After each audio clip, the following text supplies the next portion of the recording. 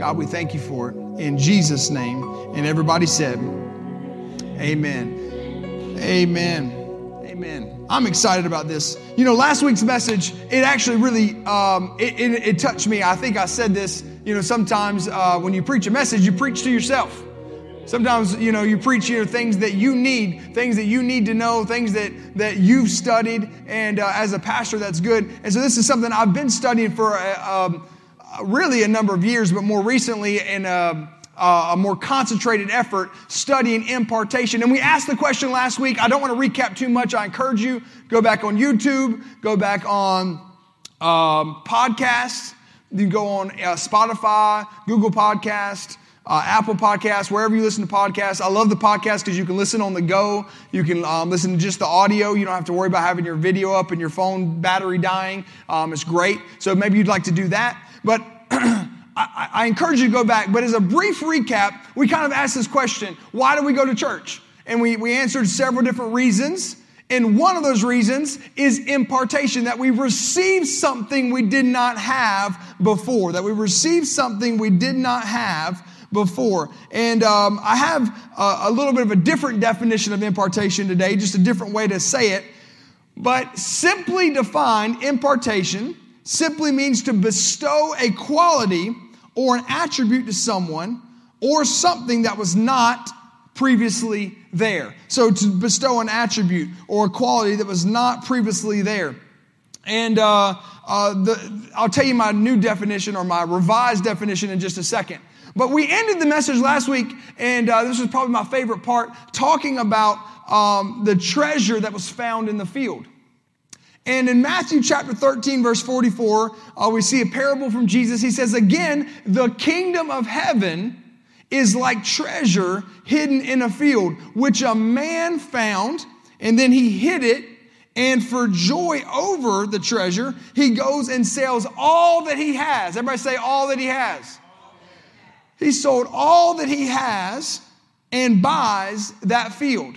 And we talked about how when you buy a field, obviously this is an analogy, it's a parable that Jesus was trying to make a point that in the kingdom of heaven, there are times where you find a treasure, and when you do, you sometimes buy the whole field to get it. And when we're talking about impartation, you know, when you're receiving from a man of God or a woman of God, you buy the field. And so sometimes, or when God connects you to a church, and the church is a part of imparting things to you, you buy the field. And sometimes people get so caught up in the dirt, in the weeds, in the hills, in the moles, in the whatever, and the problems of the field that they forget about the treasure. That they forget about the treasure. They forget that, and man, it was such a good message. I'll be honest with you. The Lord helped me preach it. It was not just me. It was, I mean, sure, I had studied and all those things, but it was inspiring to me. It was inspiring to me as a reminder that I have a pastor. I have a pastor, Pastor Steve McCart. We Family Worship Center, multi-location church. We have several churches. We have local pastors in each church. Praise God for that. But you know, I have a pastor. And I want to continue for the rest of my days to receive from that man because God put him in my life. And I can't get caught up in the field, in the things that are surrounding the treasure. I'm after the treasure. I'm after the treasure. And so I want to talk to you a little bit more today about the things that we can do to receive impartation. Now, I did clarify last week, we can definitely receive impartation from God, from His Word, but all throughout the Bible, Old Testament, New Testament, we see God use men and women of God to impart into others something they did not have before. Let me tell you a different way that we can define impartation. Impartation, catch this, it empowers you to become what you could not develop into on your own. Impartation empowers you to become what you could not develop into on your own. If you think about going to school We talked about last week the word disciple and how the word disciple literally means to be a student or to become a pupil and to gather knowledge from. And when you go to school, you read books, you have teachers. What is their entire goal, their entire job? To give you something, to develop in you something that you cannot develop on your own. To develop in you something that you cannot develop on your own. And there are things that we do in life that put us in position to better receive impartation. And I'm going to switch back to talking about spiritual impartation. There are things that we do. There are also things that we do that hinder it. There are things that we do that hinder it, that kind of stop it, that thwart it, that disrupt, God using a conduit. The thing that you have to realize about a water hose is that water comes from somewhere. A lot of people want to if you go to a water park, they want to get wet, right? They want to get in the water. They want to get under the sprinklers or I went to Great Wolf Lodge one time with my family. I don't know if y'all ever been there, but they have a massive, I forget how many thousands of gallon bucket. And the bucket sits on top of this big, huge playhouse. And the playhouse is full of water. It's so fun for the kids that your boy even had fun with it too. I had some fun playing around in the house. But what's really cool is periodically this big bucket starts tipping over. And I didn't know what was happening the first time because we're all kind of standing around and we're playing and all of a sudden everybody starts screaming. I thought something was wrong. And the kids start screaming and it was weird because the mom and dads, they started running away from the bucket. And all the kids, they started running towards the bucket. And I look up and the bucket's tilting and tilting and tilting. And then more and more kids, and they all start screaming. They're popping. It's like a rave. I'm like, what's happening? What is going on? And the parents, they're back, they're away. They're like, they're pointing. And I'm like, what's about to happen? And all of a sudden, it begins to tip. And it begins to tip faster the more it gets. And hundreds and thousands of gallons of water come down this roofing that makes it splash and douse every kid that's standing under this bucket. It's amazing. So I was like, man, that's so cool. And I watched it. Then after it empties and the bucket goes, and the bucket kind of sits back up and it gets back in its place. And I looked up and there's a tube coming down, filling the bucket up with water. Everybody wanted to get wet. All those kids, they wanted to get wet. But before they could, there had to be something that filled up the bucket. There had to be something that filled up the bucket. And a lot of us, we want to go higher in ministry. We want to go further in ministry. We want to know more things. We want to develop into something we're not. And not to say when you come, let's just talk about this church for instance. When you come here, you bring your previous church experience, your previous pastor, or maybe you didn't have one before. Maybe this is brand new to you. Whatever it is, all of that is great. Like God's not surprised by any of that. But if He connects you to a church, the Bible tells us in the New Testament that every joint supplies. That every joint supplies, that you supply, and that you supply, and that I supply, and that every joint, we all supply. And then we looked last week at the fivefold ministry gifts and what's their goal? What's my job? For the perfecting of the saints, for the work of the ministry. We have a job to do. We talked about it during the offering. My job is to grow and develop myself so that I'm an example and that I have something to impart into you. But I don't just grow and develop myself by myself. Now, there are times, and I'm going to share with you in a minute a revelation that I got just this week.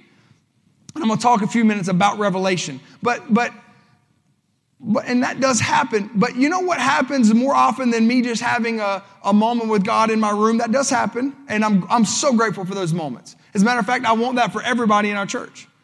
But what happens, I would probably say 3 to 4 times more often than that, God will use a man of God, primarily my pastor, when I spend time with him, when I'm around him, when I'm helping him, when I'm serving him, when I'm just sometimes I just want to just go. Sometimes he has to just kick me out of his office. Like, okay, don't you have things to do today? Like, yeah, okay, I should probably go, get some stuff done. But maybe he'll drop a piece of wisdom. Maybe he'll say something that happened yesterday. Meaning, if I'm there on a Monday, and I might talk about our service or whatever, but what about his service? What kind of revelation did he get? What is something that I can pick up that'll help me in what I'm called to do that I didn't have before I walked in that room? And sometimes we want to get doused with the water, but we don't want to. We forget that there's a filling of the bucket. That there's a moment where we have to say, you know what? I've got to put some time in. See, that bucket sits up there at the top of that roof for probably at least 10 or 15 minutes, maybe even longer, maybe about 20 minutes. Probably only about every 15, 20 minutes that it dumps out.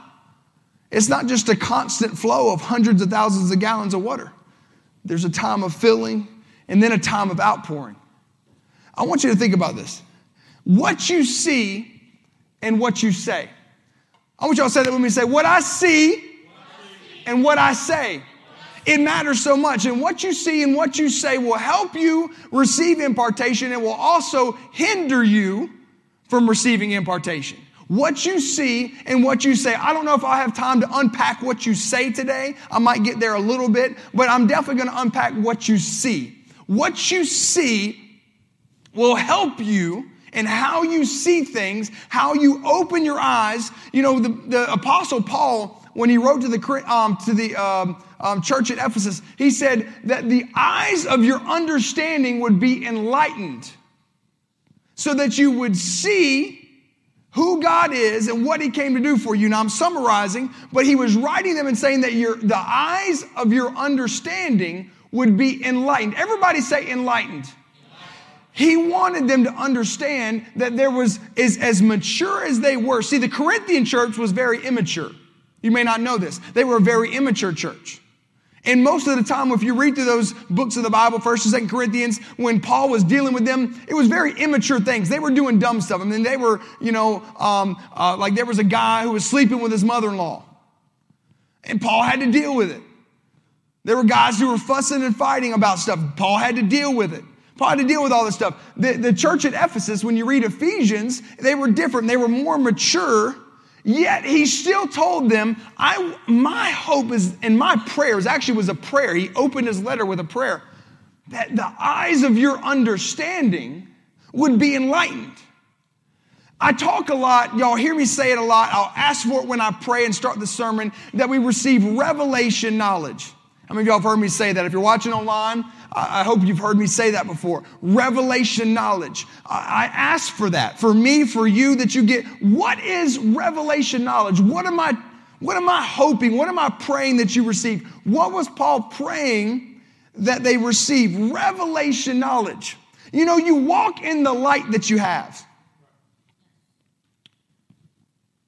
See, this is let's go back to, we all come to a place, we all connect to a pastor, we all connect to a church. Why? Because you're walking in the light that you have, but you want to have more light. When we got when we started having kids and started, they got older, not older necessarily, but past the crib stage, and they were wandering around the house and all that, we had to invest in some things to make it safer, to help us as parents. One of them was night lights. Do you know why we had to get night lights? Because in order to sleep train a child to sleep through the night, somebody, i.e. me or my wife, had to get up in the middle of the night, several times a night, and go console them. Hey, it's going to be okay. You need to go back to sleep. Mommy and daddy are still here. And then let them sleep through the night. Now, some of y'all are blessed. Y'all come to me all the time and like, oh, yeah, my little 3-month-old is already sleeping through the night. Well, bless your little soul. We didn't have that. We did not have that. We had great kids, and my wife did such a great job. I mean, really, I'm not complaining at all, but that was just one of the things we had to work on. We had to work on the sleep training. We had to work on them, learning how to sleep through the night and that it's okay. And I had to read books, and I'm serious. I had to read and figure out how, once we got Kaylee down, the other two were fine, and Josh was just easy. My wife had that one down by the time we got to the third one. But man, when we had Kaylee, and we had to get these night lights, because when I got up, it's pitch black. And if I was going to go, we kind of started with that with me being, because I'm a little bit less emotional about it. So I was the one that would go and get her because I could just, I'm a man. So, there's no emotional connection. I'm trying to sleep. Okay, baby, you're good. Yeah. Mm-hmm. Okay, good night. Good night. I don't care if she's crying, yelling, clawing my face, trying to get back to me. You're going back in that crib, girl. So anyways, point is, I'm the one getting up. I had to have light to see because it's pitch black.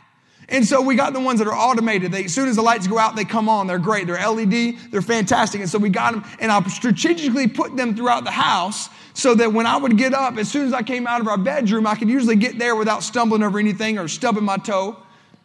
I want to stay saved in the middle of the night and not say any cuss words or anything. No, I'm just kidding. I don't do that. But no, I would go out and I'd see this light and see this light, and I could see. I could get where I needed to go. I could get to her room. I didn't have to cut on any lights. I didn't have to disrupt her by having bright lights everywhere. It was helpful. As believers, we walk in the light that we have. What I mean by that is you have been given a knowledge, a light of God's word, of how to navigate your life, and that is illuminating your path.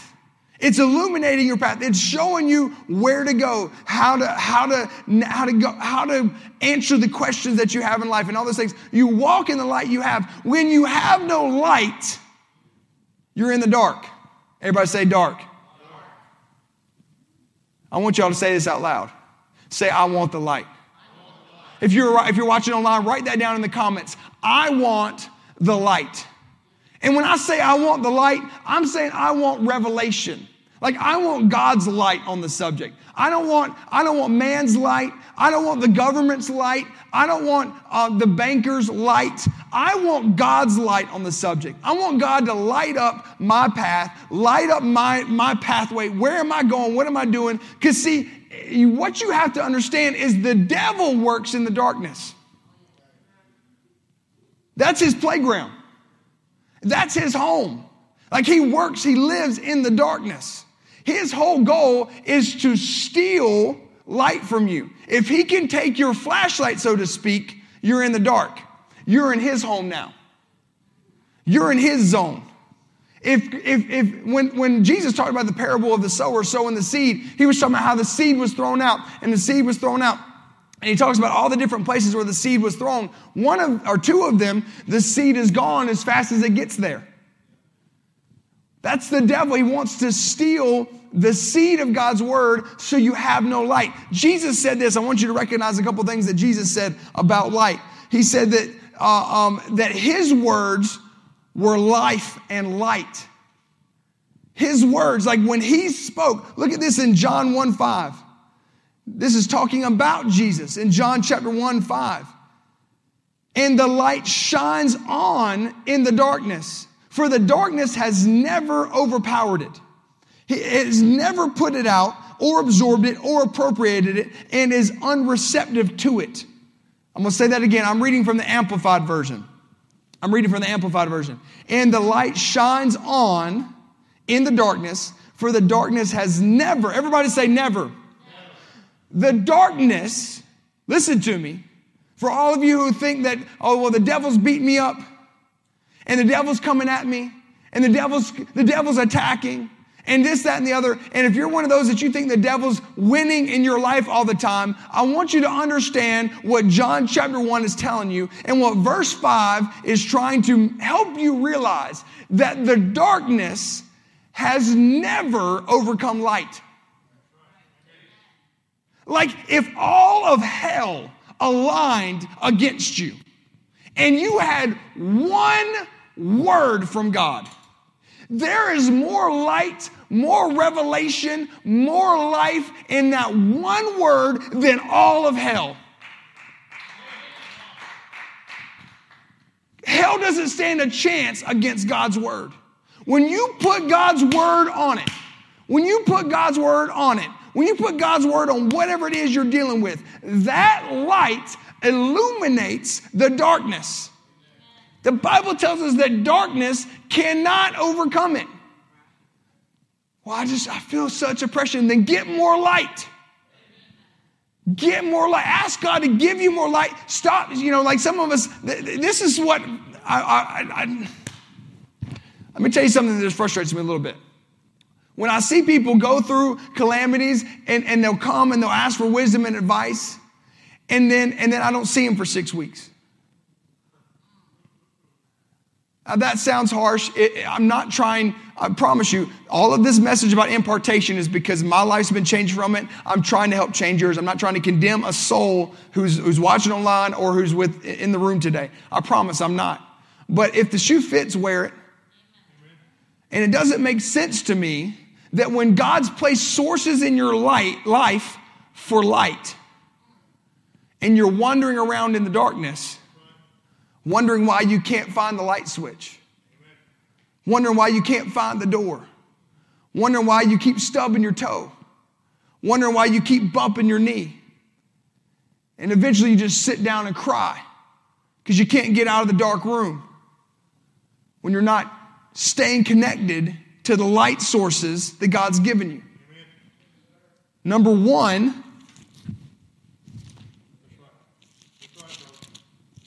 do you realize how much light is in here? Do you realize how much light is in here?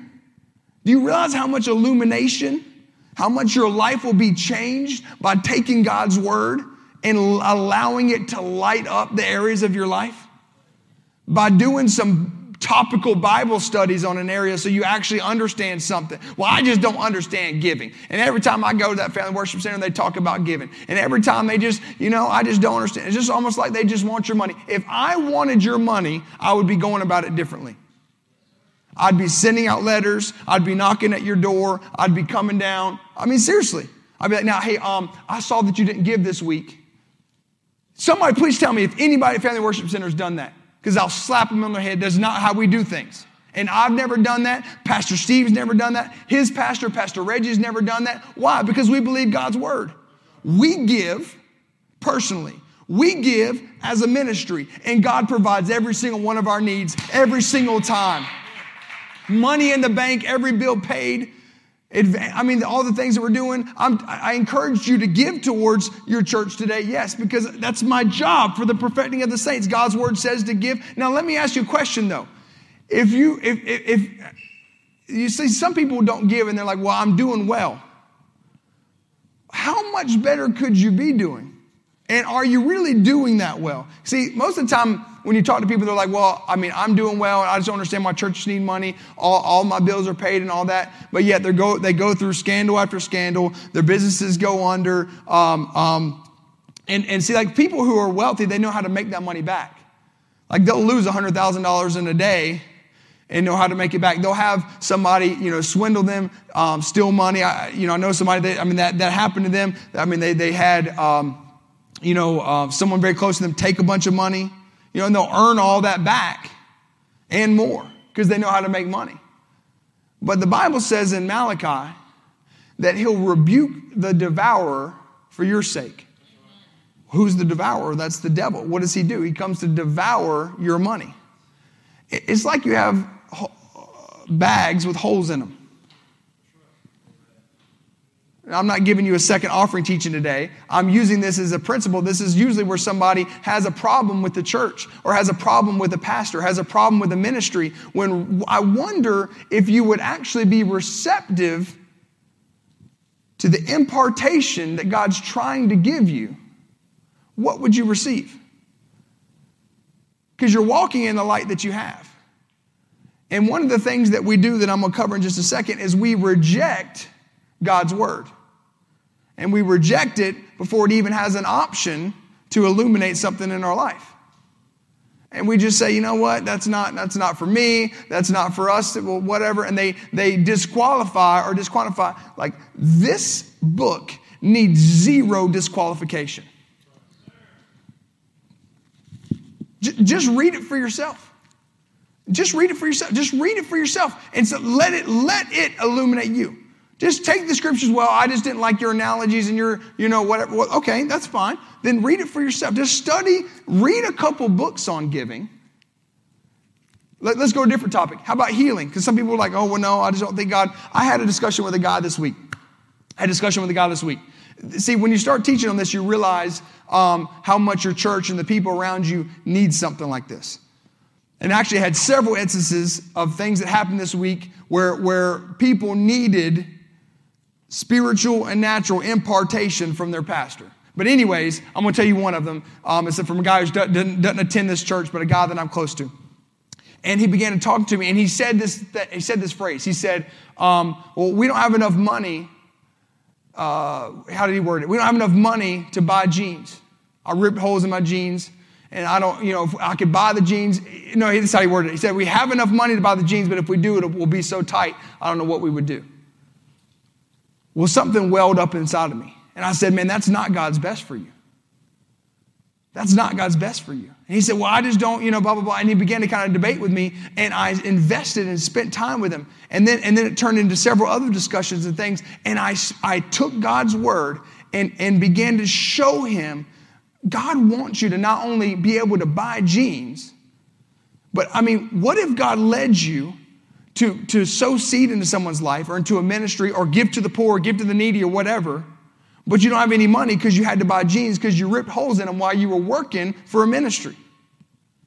Like you were doing the work of the Lord when you ripped your jeans, and God can't, we act like God doesn't have enough money to give somebody a pair of jeans. All throughout God's scripture, we see where God blesses and increases and takes care of his children. But this guy was walking in the light that he had. He came out of a church ministry background where they taught him that that's not true. That God blesses, but only, it's basically just to meet your needs. Well, is that really a need? And it's like this whole different kind of thing. Well, you know what? I define needs based on what the Word of God defines as need. I think that having clothes on my body so I can work and not be naked. Does anybody want me to preach without pants? Okay, thank you. All right.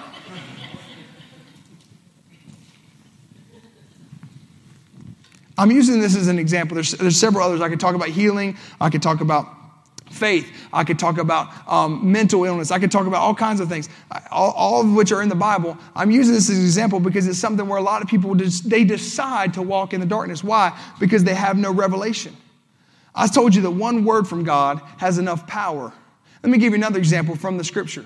If you look in the New Testament, you see several instances of the story where Jesus raised Lazarus from the dead. You talk about how much a couple words make a difference in your life. A little bit of light can dispel darkness. See, when you take God's light and you apply it to your life, it's so much greater than any darkness that you have. And wherever you're dark in your life, God is trying to illuminate. If you're living and your body is sick and you hear us talk about healing, then go after healing. Like go after the light. Go after God's word and say, God, I believe that you brought me here. I believe that healing is for me. My pastor, Pastor Steve, go out and watch his sermons. The last couple of weeks he's preached on healing. I don't know if that's what he preached on today, but I'm sure it was good, and I'm sure it had something to do with healing because that's what he's been on. Well, go and, ask me for books. Ask what material can I read? What scriptures can I read? And go after healing because there's light that'll dispel that darkness. When Jesus went up to Lazarus' grave, the family was upset. They were mad. They were sad. They said, man, if you had come early, this wouldn't have happened. He wouldn't have been dead. Jesus wept. He cried. He was sad. There was darkness everywhere. For 4 days, he was dead. 4 days, he was stinking. They didn't have embalmment and things that we have today. Dude was stinky. The Bible says he came out smelling. He was dead for 4 days. And 3 words from the Most High God, the King of Kings, the Lord of Lords, our Savior, Jesus Christ, 3 words of light. Lazarus, come forth. It overcame 4 days of darkness. 3 words. Lazarus, come forth. Lazarus, come out. And he rose. And the Bible says immediately, swiftly, he came up out wearing his grave clothes. Alive and kicking, baby. There's light that God has. Don't be so caught up in where it comes from. Don't be so cocky or be humbly come before God. However you give it to me, Lord, I want it. Like I want a building for our church so bad. I'm receiving from anybody who's got a building, had a building, God gave them buildings, knows about building churches successfully. I'm like a funnel. Just give me all the impartation, all the wisdom, everything you have. Like I want it. What scriptures I need to be confessing, what things I need to be standing on in God's word, what promises I need to have, what revelation. See, there were things that I was doing that was discounting my faith, and I didn't even realize it until I began allowing men of God to speak into my life about owning a building in a ministry. I didn't even realize that I was, because let me tell you what Hebrews 11:6 says. Without faith, it's impossible to please God. Do you realize that? What does that mean? God loves it when you have faith in him. The rest of that verse goes on to say that when we come to him, we must come to him knowing that he is, meaning that he is God, and that he's a rewarder of those who diligently seek him. Well, that means I need to have faith and I need to diligently seek him. So when we say things like, we discount ourselves all the time. I told you I didn't know if I'd get into what we say.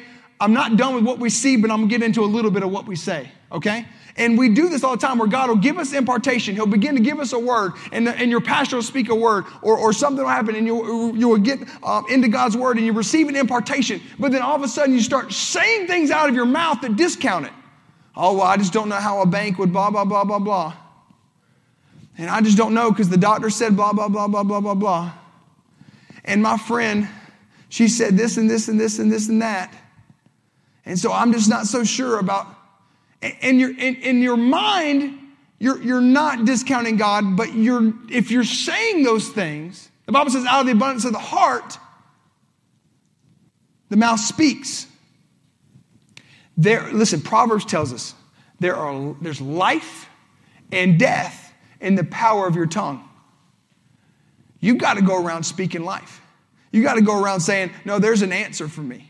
See, I don't talk about when my body starts acting up, I don't say, oh, well, it must just be raining on, whatever. And every time that I do such and such activity, my ankles hurt. And every time I do blah, blah, blah, my elbow gets a little, crick in my elbow or whatever. Every time I play golf, my back gets bothered. I don't make confessions like that. But I used to. I used to say every time I sleep wrong, I would talk it right out of my mouth. Every time I sleep wrong, my back hurts. Man, every time I sleep wrong, every time I sleep on my stomach, and I tried all kinds of things. I bought mattresses, bought pillows, tried different things, looked up videos, but I kept speaking right out of my mouth. What does Proverbs say? Life and death are in the power. Put that in the comments. Life and death. Say this. Actually, put this in the comments. I choose life. I choose life with my words. I choose life with my words.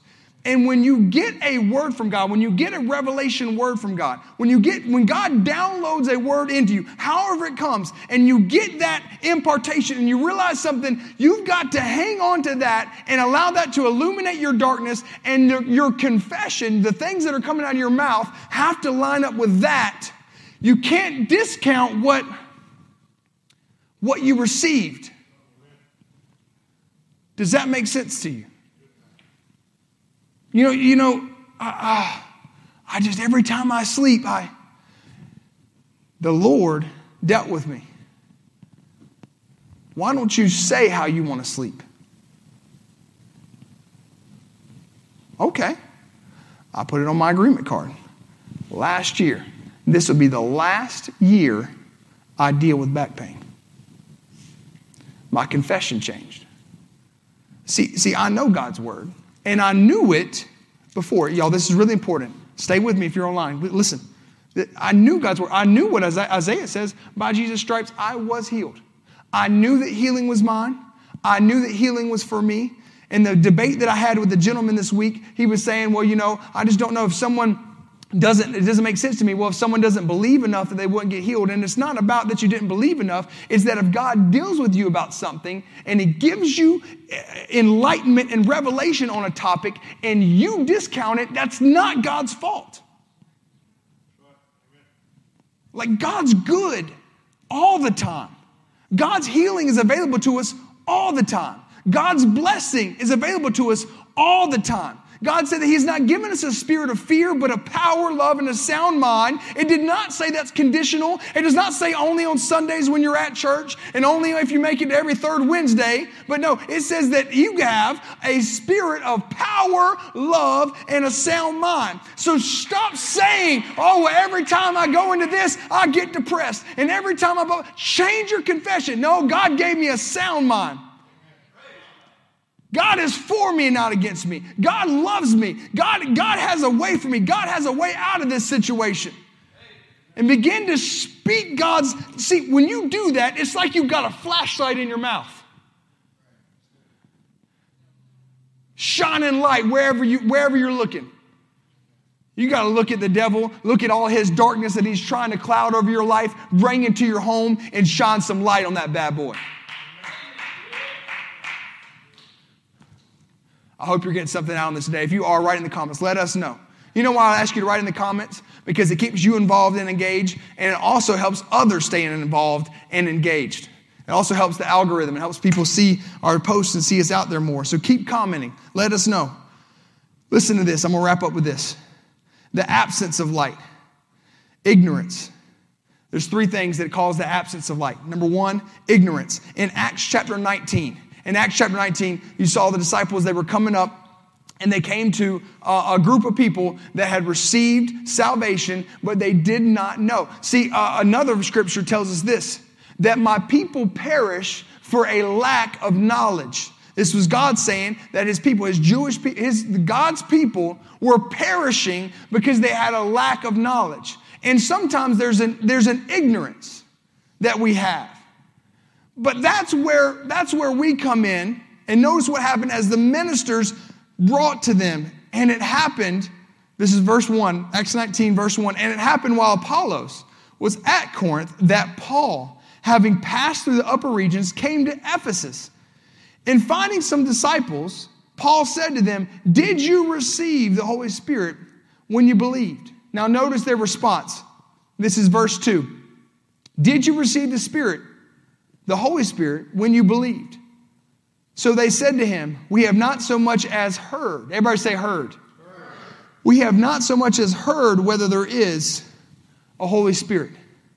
And so he informed them that there was. And he asked them, in what were you baptized? And they tell him John's baptism. He explains all that. Now go down to verse 5. When they heard this, they were baptized in the name of the Lord Jesus. So now they were baptized in the name of Jesus, which was different than what they had experienced in John's baptism. So now they're saved, baptized. Notice what happened in verse 6.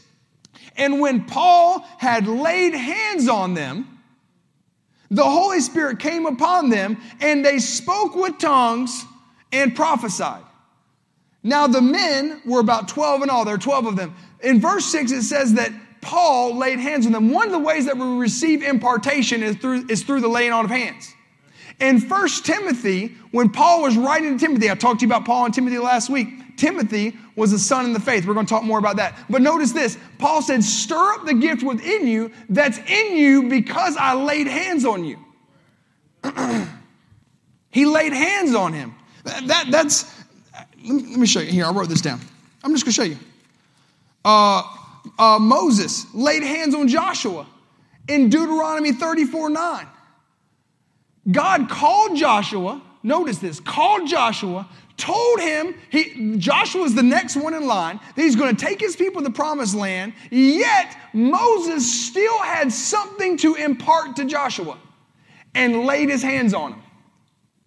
That's why I'm careful who lays hands on me. I'm careful. It's not that I'm against people or whatever. I'm careful about that because it matters. There's an impartation that happens. There's an impartation that happens. I'm talking about when not when someone just touches you or whatever. I'm talking when someone's laying hands on you to impart something. You know, the Bible says to lay hands on no man suddenly. I'm careful about that. Anyways, let's go on. Number one is ignorance. And so he laid hands on him and they received it. Now notice the second thing that can happen is defiance. So I'm back in Acts chapter 19. And when you go down to verse 8, and he went into the synagogue and spoke boldly for 3 months. So Paul stayed there for 3 months. He reasoned and persuaded concerning the things of the kingdom of God. But look at verse 9. So we just saw someone or a group of people, there were 12 of them, who did not know about the Holy Spirit.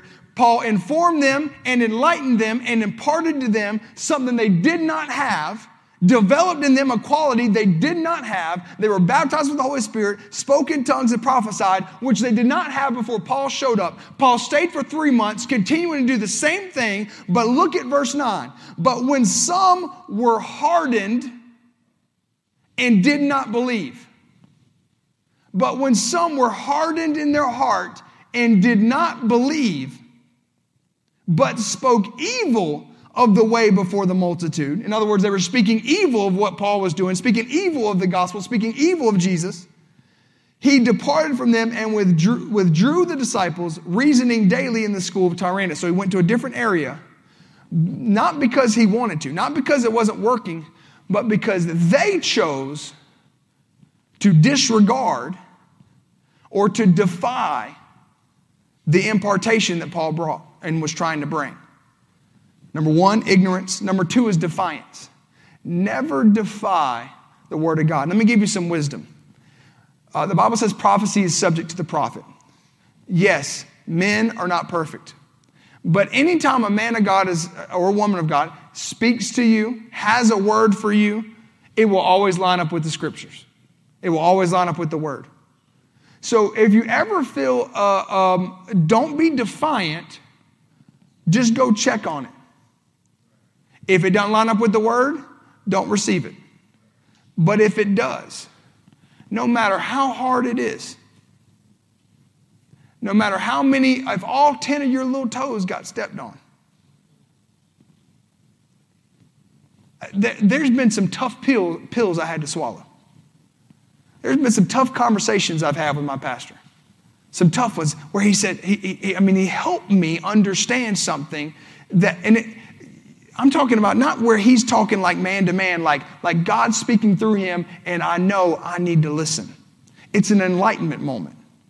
I had an area of darkness in my life, and God was shining some light on it. And if I received it, see, it was a moment. I can receive it. I can receive it and say, you know what? I need that. Or I can defy it and let my heart get hardened. Let my heart get hard and say, no, I'm good. I'm good. That man don't know what he's talking about. That's just you know. We do it all the time. I've done it. I can say it because I've done it. But I made a decision, you know what? Sometimes I just need to shut my mouth and listen and let God speak to me and let God deal with me and let God say things to me. Can I just talk to me for a second? I'm not even talking to y'all. I'm talking to me. Can I talk to me? I'm being serious. I'm talking to me. I'm talking to me. Y'all be like, oh, he's coming down. No, I'm talking to me. If the shoe fits, wear it, by all means. But I think we have a great church. I don't think this is an issue in our church, actually. I really think that we have a great church that receives well every week. And y'all have helped me. Many of you have grown with me that have been here since the beginning and grown with me. But my point is not about me per se, but about you, about how we can receive light that we didn't have. Number 3, and I'm going to end on this. Brother Andre, you can come up as we close. Number 3 is doubt. Number 1, ignorance. Number 2, defiance. Number 3, doubt. Here I want to look at Mark chapter 6. Mark chapter 6, verses 4 through 6. And Jesus here was going around doing good, healing all those who were sick and oppressed of the devil, performing miracles, seeing people's lives change forever. And he goes back to his hometown. And it says here in verse 4, but Jesus said to them, a prophet is not without honor except in his own country, among his own relatives and in his own house. What does that mean? That a prophet gets honored everywhere except where there's familiarity. Familiarity breeds contentment. Does that make sense? It breeds contempt. What do I mean by that? When you get too familiar with someone, you can just begin to discount the thing. You know what I mean? You can begin to discount and say, oh, well, you begin to look at the field. Remember the field, the treasure? Instead of looking at the treasure, you begin to look at the dirt. You begin to look at the weeds. If you get too close, you begin to see. And I'm not saying, look, if you're in a ministry that's, you may be watching online, who knows who stumbles on these broadcasts anymore? I mean, we get hundreds of views, and I don't even know who's watching. I don't even know. I have no idea. So it could be other ministries and stuff. If you're connected to where somebody's living in sin, not following Scripture, I'm not talking about that. You don't need to look past that. That's sin. I'm talking about personal preference. You know, pastor combs his hair to the right instead of the left, and that bothers you. Man, just look below his forehead and receive from the man. If God connected you to him, get over his hair. Okay. So he says here that that's what happens. But in verse 5, now he could do no mighty work there. Why did he go there? Do you think he went there to do no mighty work? Do you think he went there not to offer something? Do you think he went there thinking, well, I'm going to go back home just to chill out for a little bit? No, he was on a roll. Read it. Read the whole book. He was on a roll. Like he was going around, doing everything he could to heal everybody, touch everybody, preach the gospel, wreck the Pharisees and Sadducees and everything that they had done, disrupt the whole system, turn the world upside down. Jesus was rolling, man. And he comes here, though, he says he could do no mighty works there except for a few people. He laid his hands on a few people and healed them. Notice in verse 6. Why? And he marveled because of their unbelief. It was their unbelief. It wasn't that Jesus couldn't do it. It wasn't that Jesus wouldn't do it. It's that he couldn't. Go back to verse 5. Now he could not. King James says he couldn't. ESV says could not. He could do no mighty work there. It's not that he wouldn't. In other words, he would have loved to, and we know that because of the rest of the Bible, the rest of the New Testament. He would have loved to. And he did heal a few of them that obviously did believe, but he marveled. He was blown away by their unbelief, by their doubt. If you don't believe that God will use impartation, and God will use somebody to speak life into you, that God, I remember Pastor Steve telling this story, and I have similar ones, but I'm going to use his story because it's a good one. He just told it the other day. It's fresh in my mind, where he was riding in the car with his dad. Now, this is his actual dad, not his father in the faith, not his pastor, but his actual dad, who happened to be a pastor, but this was like a father-son moment. They were kind of having an argument about Pastor Steve's friends. And he looked over, and they were kind of arguing back and forth, and his dad said, you know what your problem is? It's those friends you have. And he began to talk to him about how you are who you associate with and all these things. And Pastor tells a story. He says in that moment, it wasn't his dad talking. It was God speaking through his dad. But see, if you don't believe that God will do that, if you have doubt, any doubt about that, you're going to miss an opportunity to receive revelation in your life. You're going to miss it because faith is how we operate. You'll never receive impartation from God if you don't believe it exists, and you're not expecting by faith to receive it. Every time I turn on one of Pastor Steve's sermons, every time I'm there in person to hear him, every time, I shouldn't say every time because I probably have not been perfect in this, but I try every time to pray, Lord, let me receive something. Lord, let me receive something. Speak to me. Say something. Let me tell you, I wrote this down. Y'all see my handwritten note on a jacked up, I'm not supposed to say that, on a whacked up, what am I supposed to say? Messed up piece of paper. Y'all see my note? A man was preaching. I was listening to his sermon. Like I said, I've been trying to just guzzle. Anybody that's done successful in ministry, has buildings, I want the treasure. So I want to know if there's something that God can use them to speak to me. And this had nothing to do with buildings. I guess it sort of does, actually. The Lord just corrected me. Anyways, here's what he said. He just said this just kind of flippantly. And I had to run across the room because I had my AirPods in. You listen with the AirPods, you're disconnected from your phone. I had to run across the room, pause it, and hit the little, you hit the left of the screen and rewind it on YouTube. I had to rewind it like 6 times and make sure, go find pen and paper and write this down. He said this. I'm going to share it with you because it may help you. But he just said this part about how God is no respecter of persons. And he said that, but let me tell you what I got out of it. Can I tell you what I got out of it? This is an example of how God will use any type of moment, any type of situation in a service or when any person who's living for God, who has something to impart to you and you're gleaning from them and you're connected to them and you're saying, man, God, I want you to speak to me. And he said this, God is no respecter of persons. Here's what I got out of it. God is no respecter of persons, so it's people's actions and their unique actions that puts them in position for God's blessings to flow. Because if God's no respecter of persons, he's not going to treat Miss Carmen differently than Darrell or Brother Mike different than Miss Sarah. He's not. Like he's no respecter of persons. I actually looked it up after this. I paused the video, looked it up. There's 2 places in Scripture where that's quoted, where God is, the modern translation says it this way. There's no partiality with God. He's not partial to one more than he is the others. He's not partial. So then what's the difference? It's that conversation I had with that guy this week. That there's things that I've done that have put me in position for me to receive an impartation that I understand how God's blessings flow differently than he does. I have no problem buying jeans. As a matter of fact, in the natural, I wanted to. The only reason I didn't is because I felt like God wanted him to receive it. I actually almost busted out my card and said, go buy you some jeans. But I felt like the Lord stopped me. He needs to learn how to believe me for jeans. God is no respecter of persons. I began to understand.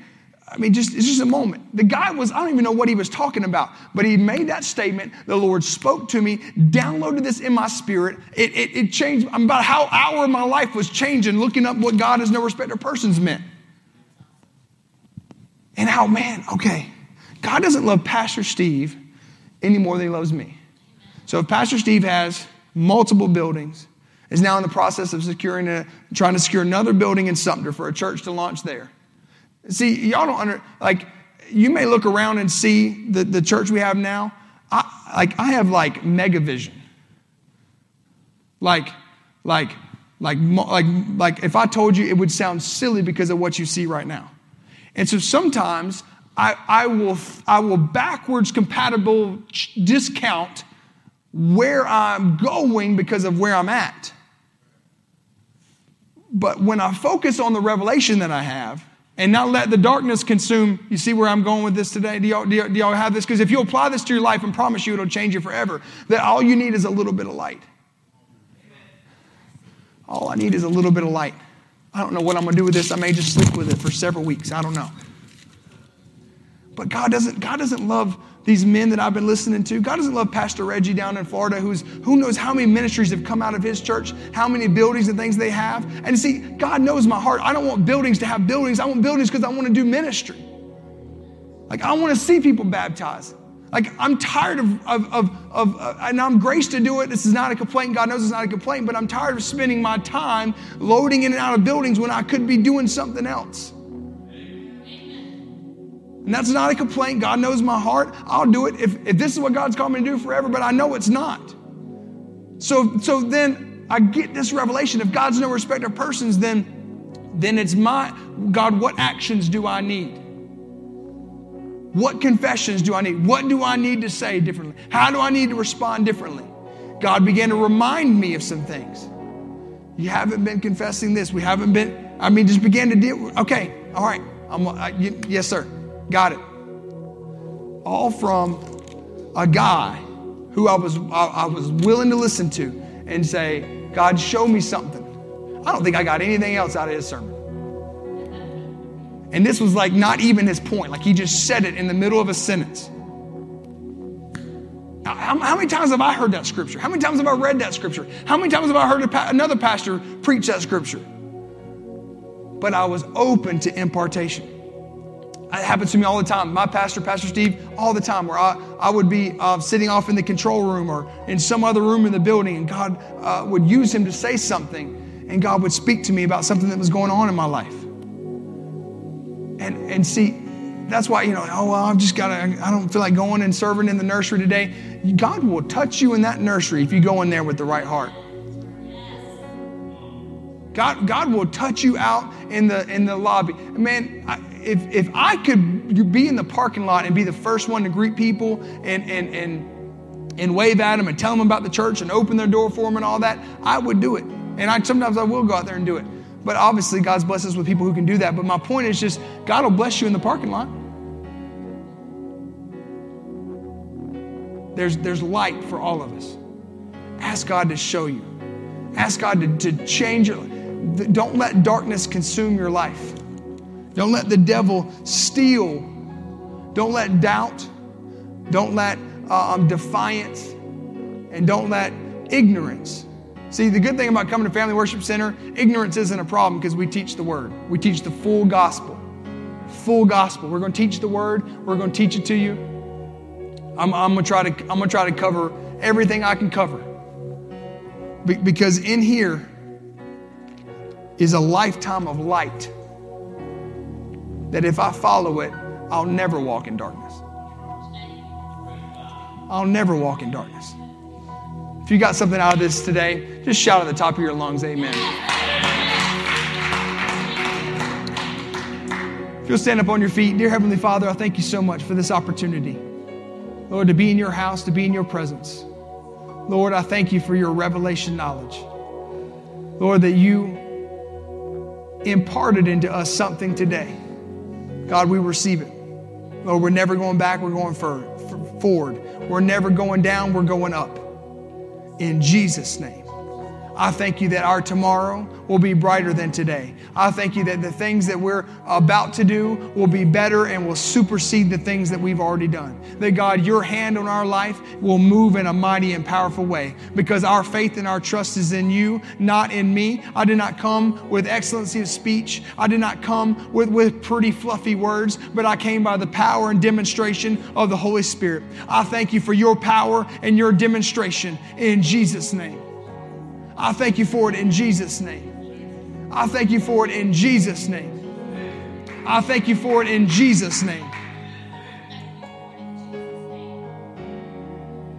Just receive that right now. Just lift your hands and just receive that. If you're watching online, just raise your hands and receive that right now. I receive whatever you have for me, Lord. I receive whatever you have for me, Lord. I receive whatever you have for me. That I'm never going back. I'm never going down. I'm always going up. I'm always going higher. You're always on my side. The devil may come against me, but he's going to, whatever way he comes, he's going to flee from me 7 ways. He's going to run faster and run harder away from me than he came towards me. He's going to go from me in Jesus' name. I want y'all just to say that. If you're online, say this out loud. Don't be quiet. Say, the devil is running from me in Jesus' name. Why is he going to run from you? Because you got light. Because you got light. Because you've got light. You've got light. And when you have light, the darkness has never comprehended it, never overcome the light, never defeated the light.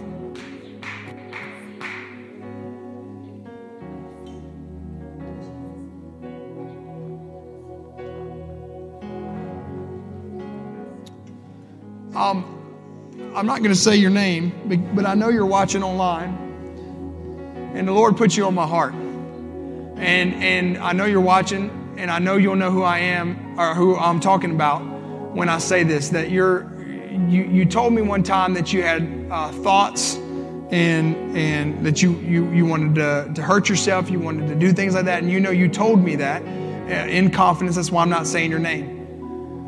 You haven't had those thoughts in a while. But because of some situations in your life, you've backtracked a little bit in that area, and those thoughts have come back. Listen to me. That is not because of God has forsaken you, God's forgotten you, God's departed from you, or those are lies from the enemy. What you need to do is come back to the light.